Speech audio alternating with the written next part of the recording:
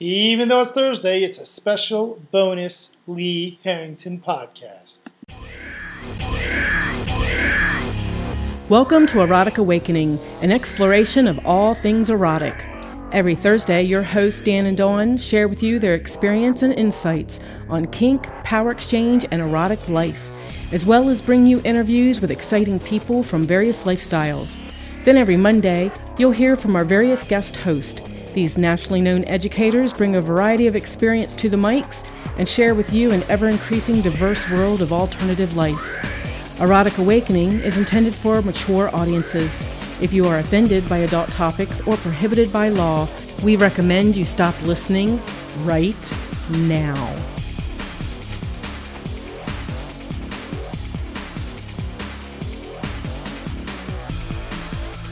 Welcome to Erotic Awakening with Lee Harrington.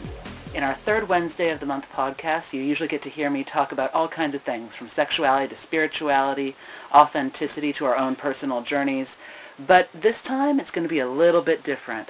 I am finding myself currently in Fort Myers, Florida, on a grand adventure getting to connect with some really fantastic people, and I've been able to herd a whole group of them into one room, which is almost unheard of, and it's absolutely fun to be able to bring people together and have some great conversations. So what I'd like to do is go around the room and have everybody kind of introduce themselves so that our listeners at home have an idea of who I'm interviewing today. Hi, I'm Scott. On FetLife, I am Silent 1. That's silent with the number 1. My name is Lady Pandian. Yum. And I'm Doug. On FetLife, I'm Yo Jimbo. Love it. I'm Preston. I'm Becky. And all of us have spent this last weekend doing an event called Circles of Kink. So, Lady Pandian, this is your brainchild, so would you be willing to share with everyone at home what the idea was? Well, I think that the idea was, after meeting you and seeing how you blend BDSM and spirituality, and with some of the spiritual paths that I have taken in the last couple of years, I really felt like some of the connection that people do in the art of S&M is missing a spiritual element. And I really wanted the opportunity, as inspired as I was, with you at Fusion last year, I just knew after I left that event that I needed to bring it here. I was inspired. I was a calling almost to bring you here, bring our friends together, our families together, and try to connect on a whole different level. And I think we've done that. I think everyone's happy. Well, and we had about, 40 some odd people? Yeah, about there 48 people by the time we were done. Nice. Yeah, I mean, coming and going, I would say. And from all over the place, too. We had folks that came up from Miami. Orlando, Fort Lauderdale, North Carolina. I know. So they drove from hours and hours to be with us. And they did it without really knowing what it was we were going to do. They did it faith-based, really. They had faith that when they got there, that what I had experienced, they would experience, just in my storytelling of our experience together. Yeah, because for a lot of people who have either worked only in the pagan community or only in the BDSM community, there's some confusion about, what am I going to get out of this experience, and why? Why would we even do this? Absolutely. And I think that energy exchange is very powerful. It has many names. It has very many walks of life. But I think that you can really blend the two together. And I think that what we found this weekend in Circles of Kink is that the circles that we have, we all encircle one another. And sometimes we do it on different trajectories. But I think that we see that we're really all on just one. Yum. I love that idea. Yeah, it was, please. I thought you were about to say something. Well, one of the things that you also mentioned to me ahead of time was that as you've been getting feedback from this event, you've been getting a couple of reoccurring themes in the feedback so far. Yes, thought-provoking.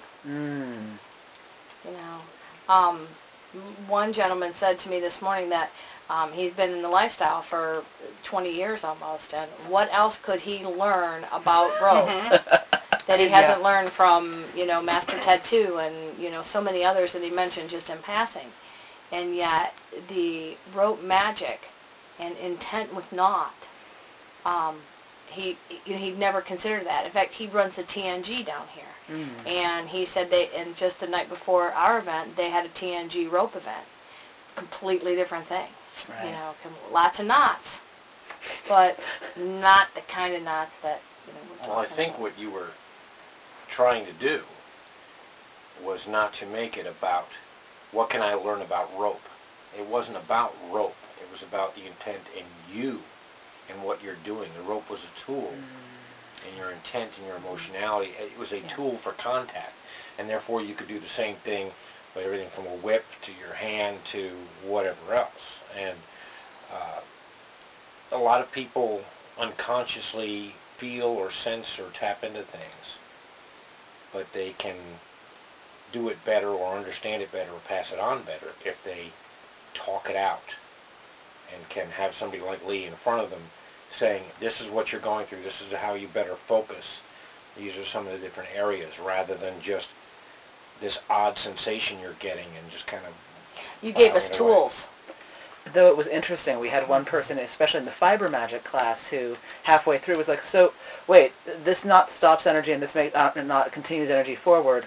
Why is that? Why can't you use this to make energy go forward and this one to stop energy? And I just had to pause and think about it for a second and go, well, because this is my tool set. Yeah. This is my linguistical system. And to be honest, I hope that person goes and makes their own system, because it's kind of like you were talking about, Doug, you were talking about that idea of you can apply it to whips or you can apply it to bondage. You can make it your own.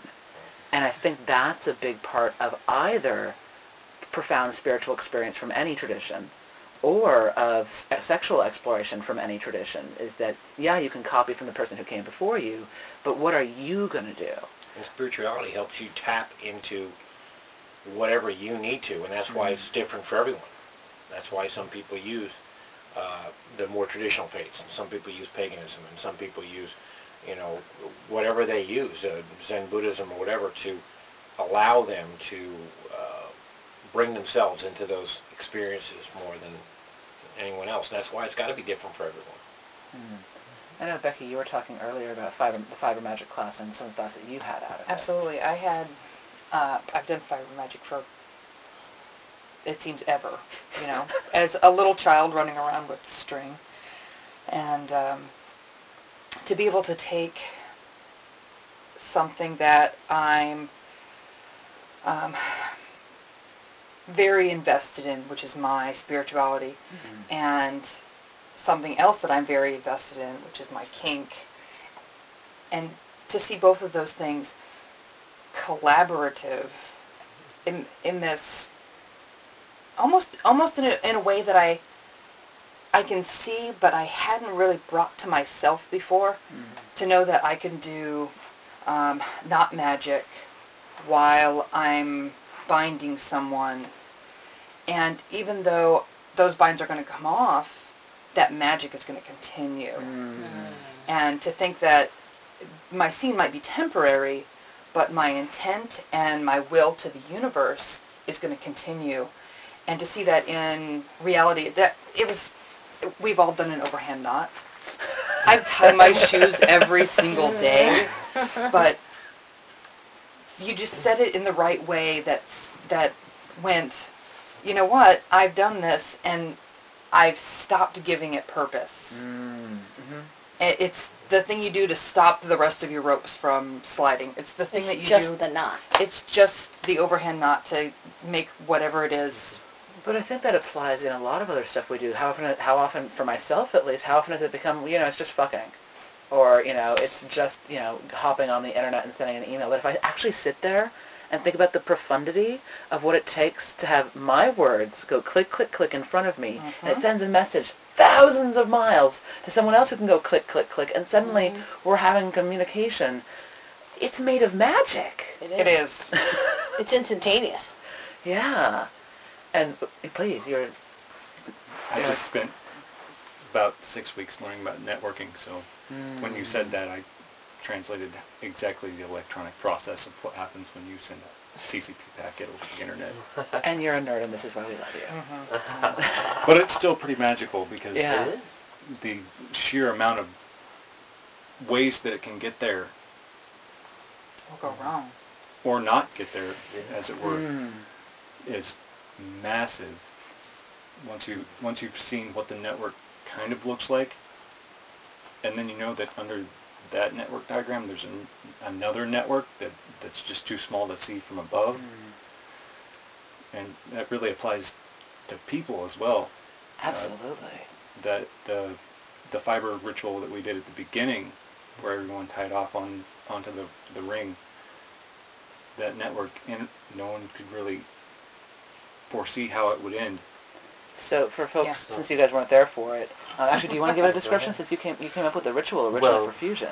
For the ritual, we created a unity web, a circle that was then linked together across the circle. To try to describe it is very difficult.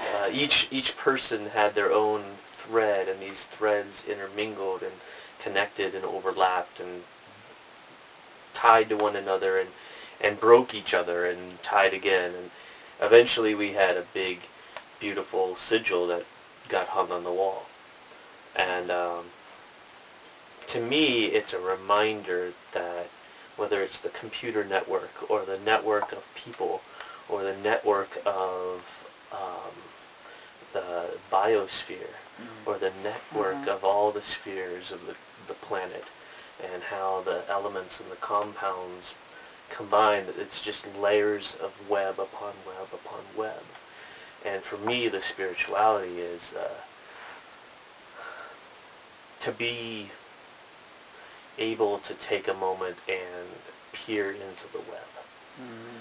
And to do things with intention means to not believe in a cloud of haze, but rather that there is a web. And what my actions are here have an action on many, if not all, other parts of the web. If I may. So I strung mine across first. The circle had nothing in it, and I went from south over to you guys. Yep. And I had the straight line. So I got to see as 40 plus people crossed all their lines over mine, or didn't. Right.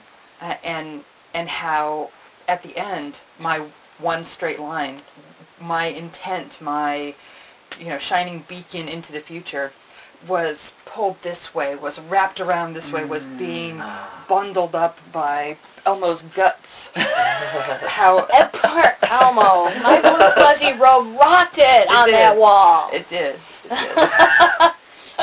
Inner mystery there. Yes. And how all of these people touched me in some way, and touched my line and my intentions in some way, and how my original purpose, whatever it is, if I have a goal, whether it's magically or whether it's sexually, I can have this plan and it goes straight into my future, but in fact, I'm touched by everybody else, by everyone's energy, But still made it from this point It to did. that point. Absolutely did. Even though it might have to twist and turn. Yeah. Yeah, it might meander a little bit. And I know, Scott, you were talking before about how, as someone who works within a Northern tradition perspective, that it was interesting for you to see the runes start to appear in the web as you were bearing witness to that ritual. Right, sure. As people would choose a path, some of them unconsciously would choose to walk or travel in a runic pattern. And I'm sure if I knew other runic systems, I would have seen patterns there as well. Or if I knew how to interpret kanji, I might see that. So even that's my divination out of someone else's patterning. And so what kind of a divination is that? It's like watching birds. Birds don't fly in that way for you. I love since you guys can't see it, Betty Tandy had this smile across her face a mile wide as we're talking about birds. Yes. Wow. Coming from a somewhat different perspective, I think that the tool of the rope and the tool of the spirituality and everything. It allows you to not only network and allows you to show. I believe in a lot of balance, and I think it's just as important for you to step back and realize that you're a very small part in the universe, and yet you have a lot of effect on things around you in the universe, and yet there are times you also need to be the only thing in the universe. So when you're shining shoes or doing boots, or when you were doing your knot magic and doing your 9 knots on a rope, or if you it kind of almost reminded me back harking in the days of a rosary, Yes. It's that kind of thing. And it's very easy to kind of use the rope with no other people there as well, Absolutely. and to use it for your own calmness or your own centering. Well, I know you do a lot of stuff with single tails, and having talked with Whipmaster Bob and down in Phoenix, Arizona, he's talked to me about the notion that when it's just an artist and a single tail dancing with one another, it's about that moment of focus, and it doesn't have to be about anyone or anything else. It can be about that. And so I'm curious what your experiences are with what you just said to the tools that you spend a lot of time with. Well, it's absolutely the same. The single tail, especially if you use 2 at once or move your feet around, the more difficult you make it, the more focused you have to be. You can't drift. The minute you drift your mind off, the single tail will do what it wants to do, and you get bit by it. So it's, but my yeah. You got some marks on you today? Yeah. But my traditions and background also have a lot of individual things that do focus. When I was in the military or other kind of things that I've done, you put on a uniform, and that was your time to change as you dress from one thing to the other and mentally prepare. Or doing the martial arts kind of thing or whatever. There's always a preparation, always a personal discipline where you find yourself and ground yourself.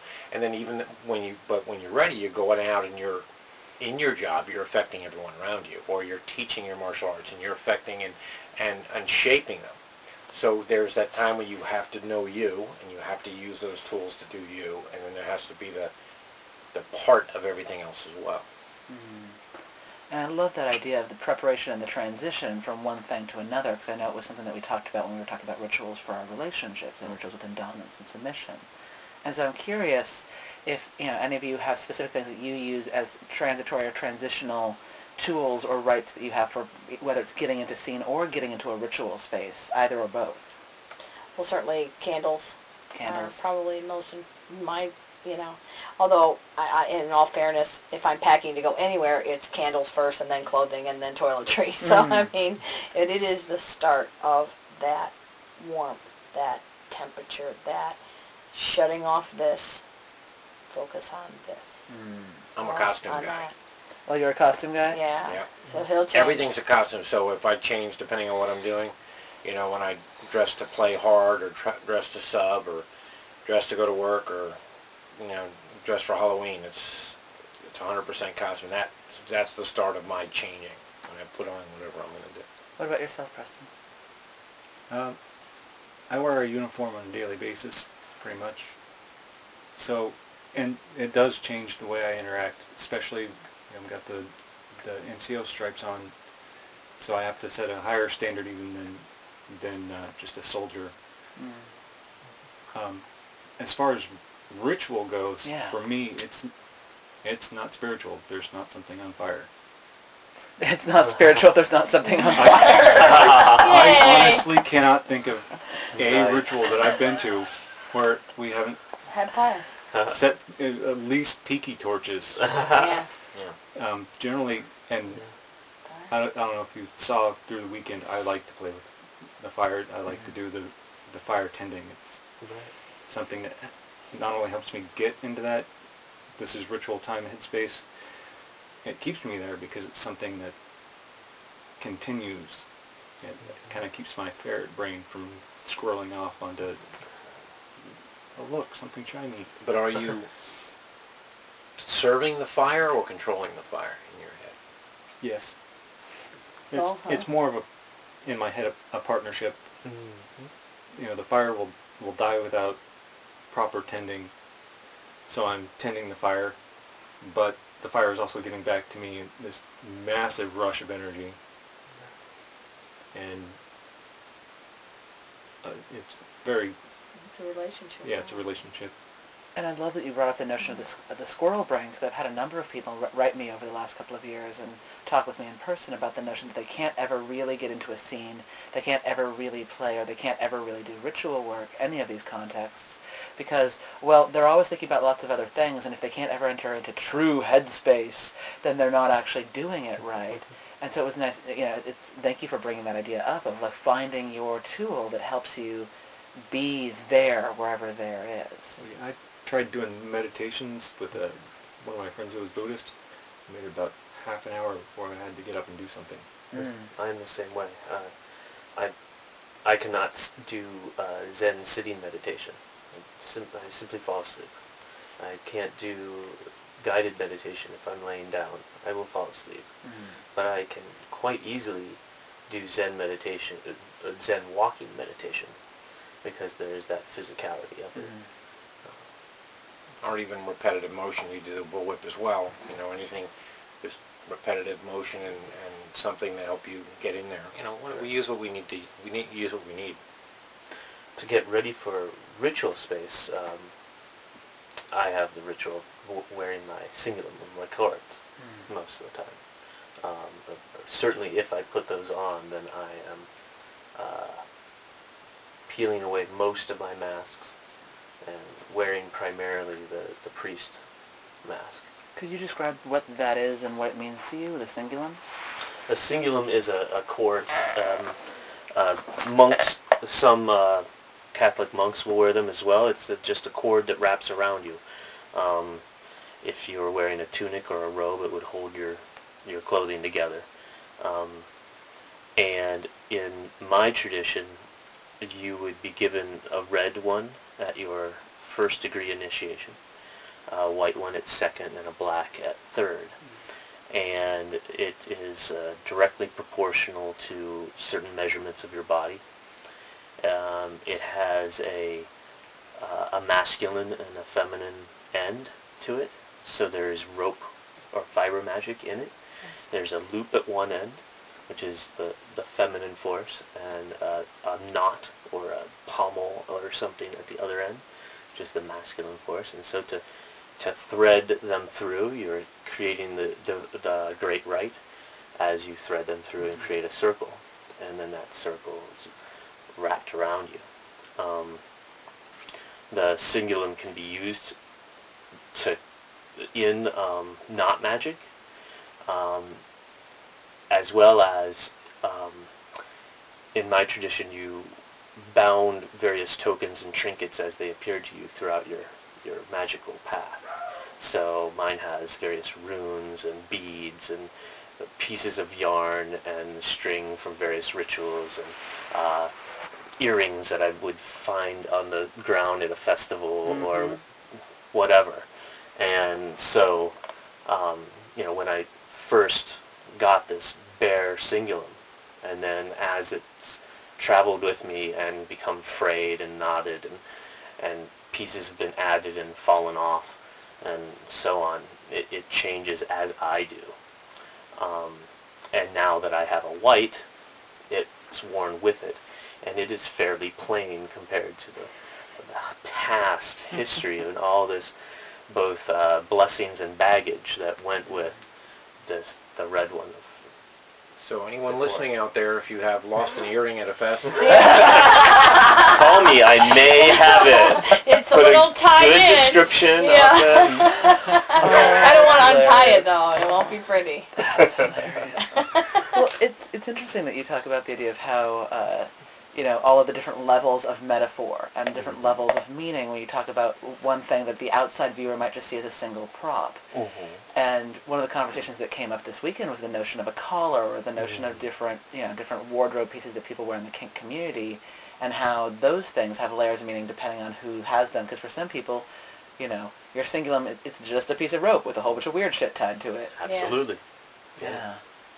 Just like the patterns of the birds are just birds in the air, unless that's what speaks to you. And then they have immense meaning. Yeah. Well, one of the things that also, thinking about DS, one of the other things that we were talking about earlier was that that talking about DS and how it interacts with our faith, a great quote that you actually said, Scott, was that the DS was a way of practicing perfect love and perfect trust. And I was wondering if you could, reflect on that a little bit and then have us open up around that notion for the whole room. Well, perfect love and perfect trust is, it's much like a koan. It's part of a magical path that I've been on for a while. And it's a phrase that's been printed in a lot of books, but I feel like, my personal feeling is that the mystery of that and what that really is about has been lost to many along the book-led path. And perfect love and perfect trust is to me much like the Buddhist call to non-violence, or to not harm any living thing. It's an impossible but high goal. So it's about a practice of trying to enact or embody perfect love and perfect trust, and it will never be a perfect circle, but it'll be a perfect whatever it is. And so for me, in my DS relationship, that then is a call of, okay, this play is a challenge to try out perfect trust. I'm going to give over all my trust, and I'm going to allow whatever the world gives me to give me. And the same with the love. It's tough to love all the time. And it's tough to try to have perfect love. And it doesn't always succeed. But the attempt is what it's all about. So, Lady Pandian, since I know a lot of his submission has been to you in recent times, what's it like to dance the other side of that dance? I think at first it was scary and a lot of responsibility, because my background in in S&M has been more playful, has been more dungeon space and house parties and, let's hang the pretty girl and do some flogging and do some spanking, and then she comes down and the next, and then so my lifestyle began more in a party more than it did the intense exchange that has evolved to. So if anything, it raises my bar to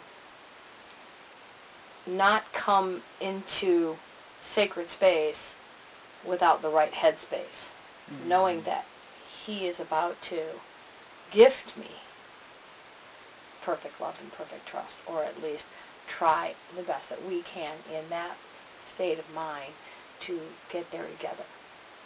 So sometimes we fail, and sometimes it's the most magical experience that I've ever had as a top. I'm a switch, I'd say, if we have to put on, but as a top, and then also as a rope bottom, because I'm a tad bit ADD, and it's hard to get me to be still. And so to get past that and to have that perfect trust that it's okay if I let myself be still, because in perfect love I'll be watched after. So. Beautiful. Yeah. Thoughts on DS and how it interacts with the notion of either perfect love or perfect trust or some other spiritual and religious experiences? Well, as a top that likes to do fire demos on people that I don't actually know, I have to pull from them that feeling of perfect love and perfect trust. I can't sit across from you when we're, just starting negotiations and say, if they said, well, if I think that it's too much of this, or if I think it's too much of that, or if I want you to do this, or if I want you to do that, as a top, I think I'm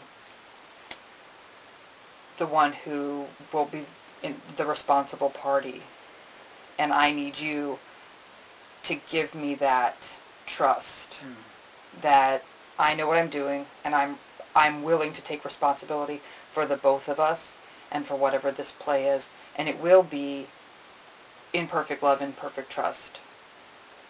Not because you want me to put fire on your feet, which we could get there, should that be what the energy says. And just like you feed off of energy, when you guys get into ritual space or BDSM space, I have to touch whatever the object is first and like wake it up with that energy.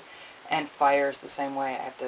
We could have completely impromptu tools like we did yesterday that were chopsticks wrapped with crazy stuff and set on fire. Woohoo! Circles of kink. Yeah, and we made it work, and I ended up having great scenes from it. But I have to be clear about when it comes to your trust. I feel that in a religious sense, because it comes with the energy. The BDSM comes with that energy. And if it's going to be DS, I will take responsibility. But you have to give up responsibility. And that can be impossible. You know, not just squirrel brain impossible, but it had to be incredibly hard to decide that, hey, these guys I'm going to give my life over to. Well, I have fire in my hands. We're not just at a play party. I have fire in my hands, and I could set you on fire for real. Well, I think there's and to use the term degrees when we're talking about fires, maybe not be good, but there's different degrees when it comes to that. And I think it's a tremendous dichotomy when it comes to S&M and trust. Because, especially with new people, I mean, there's a level of trust and distrust between partners, even though, have you ever done this before? I'm not sure we're going to do that. And you're like, you're a little curious about that, even though you know and trust this person, you've been with them for years. Then there's these people you've seen play for a while, and I've done fire play, and I've watched you've done fire play, and okay, and then there's the stuff they've signed out their little checklist on their little form, negotiation form, never heard of it, but curious. And now you're talking, now they've got to give up that trust to you, and yet they still want to retain a little bit of that and say, if I get into this mess, or if I... The problem is how can they tell you what they're going to be prepared for or not be prepared for in a scene that they've never done? That's reading energy. That goes back to a spiritual so they shouldn't level. have any control over it, but they want it, but it's not logical. You can't have any control over it because you've never done it. You don't know what the feeling is like. You don't know what the stresses are going to be. Yep. So you're going to have to give this up, and it's going to be extremely difficult with new people. Yep. And in the case of any sort of elemental play, whether it's airflow, fire, being buried alive, being drowned in water, anything that deals with the elements, I find, and one could even argue intense energetic play as a fifth element, that if somebody who is new to that journey jumps back at the wrong moment, thinking, oh, I'm going to save myself, they might accidentally walk into that open flame, might accidentally choke themselves out, might accidentally drown themselves, might accidentally get in that lung full of dirt, not knowing that by kicking the gas mask off, they've gotten rid of that one layer of protection. My curiosity, though, is that flip side, if there's a new person listening at home who's like, oh, I'm really tantalized by, say, fireplace, since that's what I hear a lot of experience in this group around, how do they make a decision around when and how to trust and who to trust? I think it goes the same for any leather BDSM kink community, as well as I would say as well as any non established religious system.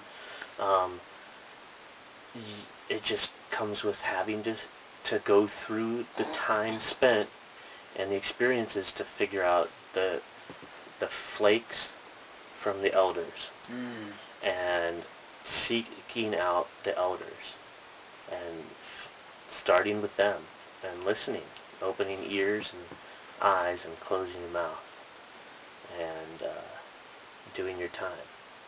I lucked out immensely in finding Lynn and Doug so quickly, but I think for most that's not the case. Well, most of the people that self-title, I find, and I'm sure I'm going to honk off some people out there, but there's a lot of people that immediately surround themselves with a group, and because they surround themselves with a group of very new people or very inexperienced people, that they now can say, okay, I'm the greatest on the planet. I'm They Lord already- Dog. And so if you touch anybody in that group, they say this guy is the greatest because they have no frame of reference outside of that. So, but there are people in our local community that have been around for a long time, been floating through the community, and they know, and I think it's best for new people not to rely on one person's judgment. Float throughout the community and get the Make your own. general thing. And define which groups, I mean, if you're into humiliation, but that's fine or whatever, but we find groups that are playing with a happiness, with a love, and with a joy. Yes. And those kind of people are going to be far safer and far less intent on causing any kind of damage, I think, than the people who are playing for control or playing to get release some kind of anger, you know. And if we apply this to a spiritual context, I know there's been some conversations this weekend around certain spiritual teachers within, say, Northern tradition practices, where it's like, that person really resonates with me, this person doesn't resonate with me, or that book resonated with me until I read other people's books and realized that you know, we were joking about the incomplete Bucklands, for example. Everything but complete. Everything but complete. And so I'm curious for those who have been more actively exploring a specific paradigm of faith exploration, in this case, Northern tradition working, or you know, whatever. I'm curious what terminology you would use, but how do you figure out that same question within a faith perspective? I think we live in a very interesting and difficult time because both in the metaphysical or earth-based or whatever broad label you want to give it, communities as well as the DS community, you have the next generation who are just hungry for experience and knowledge, and ravenous for it, to the point of often making, you know, hasty decisions. And you have a really incredibly knowledgeable and wise older community. And I'm not certain that always those two communities speak too well together. And the dangers is not sure the that third part that they speak well. I think that we need to create a better common knowledge. True, but the third part common of language that we didn't deal with 20 years ago was the overabundance of information in that's the out there, internet. and that you can't verify that it's good or bad. Yeah. Because before there's always been the dichotomy between the new people coming in and the old people going out and Your having connection. knowledge. But now you click on anything that you're interested in, and you don't know what information you're going to get and who you're going to meet.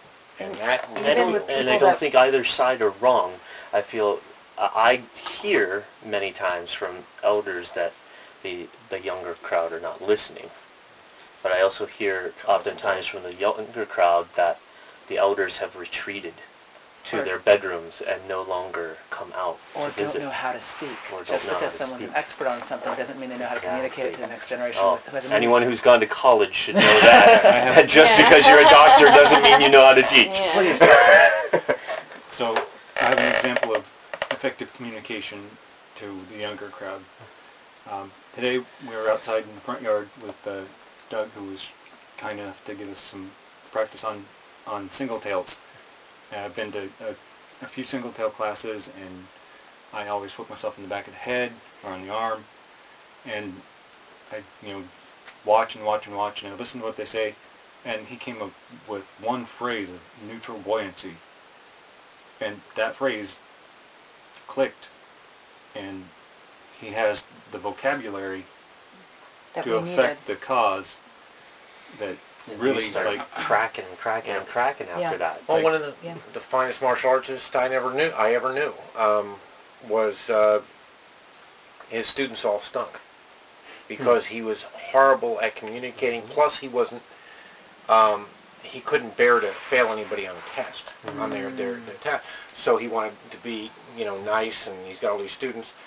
great martial artist, and it's horrible that his ability is going to die and be unable to be passed on because he can't teach. I know you had a thought there. A couple of them. I absolutely agree that it was the neutral buoyancy. I grew up in Arizona Power Exchange 15 years ago, where Master Bob taught me and taught me and taught me, and I never got it. Mm-hmm. I saw him at Fusion this year. Went to his class. I still didn't get it. This morning on the front porch. Got it. And it worked with I you, got but it. it might not have worked with someone else. Absolutely. So you have Absolutely. to have a lot of tools in your toolbox. If you need to teach somebody something, you can't just teach them the way you learn. Yep. You have to, if you really want to be an effective teacher, you have to learn the way to teach 10 different people from 10 different walks of life, or you'll only be able to teach somebody who thinks exactly like you. The idea is we got all of these references. We have a great elder community that has the knowledge to teach us. So people that are new to it have to just search around and find those. And if they don't get it from the first person, it's not, don't give up. Because there will be a second person, there will be a third person. What I loved there, though, that you just said, and I think it needs to become more true personally, is the notion of an elder community, which requires that if somebody comes to you, Doug, and says, like, that's not a good fit for me for single-tailing, and you having the capacity to turn to the next person and say, well, have you tried out this other educator? Correct. Have you turned to this other resource? Instead of what I find in both the pagan community and in the SM community, where there seems to be this hubris. Well, if you can't learn from me, you can't learn. Yeah, right. Or right. the other way, the student latching onto, which happens in virtually everything in martial arts, Yes. where this person is a god, they can do no wrong, they can beat up everybody, they can do whatever the heck. And as an instructor or an elder, you have to be able to recognize that and say, calm down, this isn't it. Let me point you in the directions you need to go. There's a lot of people out there that are better than me and everything else. And there's a lot of people who mistake dominance or master with master of everything. Of the universe. So, and I think yeah. on that note, what I'd like to have us go around and do is one last thought. If you could share something from this weekend at Circles of Kink that either struck you or that you had an aha moment of from this weekend, what would you share with folks? My aha moment was how easy it is to combine the two things I'm very passionate about. And it just takes that little bit of intention to say that I can easily combine my kink with my magic and have one, even if the scene ends, that magic is going to continue. Yeah. Yay. It was the combination of symbolism and working kink and the symbolism of magic together. The story you told about binding the Fenris and how that can really translate into other activities like suspensions over mirrors with runes. Next. Fishing. Well, for me, because I birthed this event with Scott on the back porch, and having it come to fruition, is that intent is everything. And when you have vision and you believe, if you build it, they will come. Will I do it again? I'm not sure. I've sort of been thinking about that today, but the fact that everyone has walked away with something else, to me is like the greatest gift that they could give me. I'll go through the challenges of doing it again if that's what the community wants, but that's probably the most satisfying thing really for me. So yeah, it's awesome. As befits me and my more practical nature, I think that one of the things that I did notice more than anything else was that when I go to a lot of other events, especially ones that are more focused towards an hour class here and an hour class there, and very different in the different classes that are available, when you do the play at the end of the night and you see the big group play, there's still a small percentage of people actually play, and most of the other people converse or watch or chill out and just kind of visit. And everyone, I think without exception, in this event at the end played. And I think They played differently. they played differently, certainly, as befits them. There was not a big copycat thing. But, No. But everyone played, which is, at the events in our area, Right. is very unusual. Usually there's a 10 to 20% group that plays, and Yeah. everybody else watches or plays. Even people that have never seen in public, I know. several groups, did. So I think that the track, like if you go through and everything's kind of connected to, you're going to go do a rope track, or rope 101, 201, 301, and whip 101, 201, 301. That has a better function to get everybody together, because not only they learn basics, it helps everyone, and it puts them all together. So I do like that. And I think it helps to bring them together and recognize them. Beautiful. And last one. Well, Scott. at the beginning of the opening ritual, we were asked to create an intention, and my intention for the weekend had been to keep an empty cup, to be an empty cup and a bright flame. And I think what I'll remember most is that as someone who was busy in service top mode, or service top, submissive, Quick, I need something. butler sort of mode, right? Making Good boy event mode. coordinator. Yeah. Something that I'll remember is the moments when I realized myself not following my intention, and the moments when people brought me back to my intention by something that they would say, or the moments when I had to remind myself, empty cup, bright flame. Empty cup, bright flame. And when I was enacting that intention, how much happier I was throughout the experience. Wow. That's awesome. Yeah. And for folks who are interested in learning about what went down at Circles of Kink, the website is circlesofkink.com. And then on FetLife, there's a Circles of Kink group if you want to join. I'm gonna do some posting in the next couple days, and we'll just see where next year brings us. Yeah. I'm very absolutely. grateful. And thank you all, 5 of you, for joining me today Thank you. for this Yeah. interview Thank you. and Thanks for having sharing your us. thoughts and your ideas, and hopefully giving people some food for thought, right? Get Yes. people thinking, as you were saying before. It's a little piece for people to take home. For folks who want to keep in touch with me, my website is Passion, Passion, and Soul, SOUL.com, passionandsoul.com. Or you can find me pretty much anywhere on the internet by typing in Lee Harrington or passionandsoul.com. And if you find somebody who writes about dog walking books, it's the wrong Lee Harrington. Please go looking for the one who writes about rope bondage, spirituality, sexuality, etc. Though the other Lee Harrington is a delightful human being. And thank you again. You've joined us here at Erotic Awakening with Lee Harrington. Until then, next time I hear from you, stay cool, have fun, and do anything that I wouldn't do. Don't do anything I wouldn't. Well, actually, do anything that I wouldn't do too, for that matter. Really, to be honest, Just do it. Do it. Yeah. Hail bliss. Follow your bliss. Hail bliss. And until next time, take care. Yes. The answer is yes.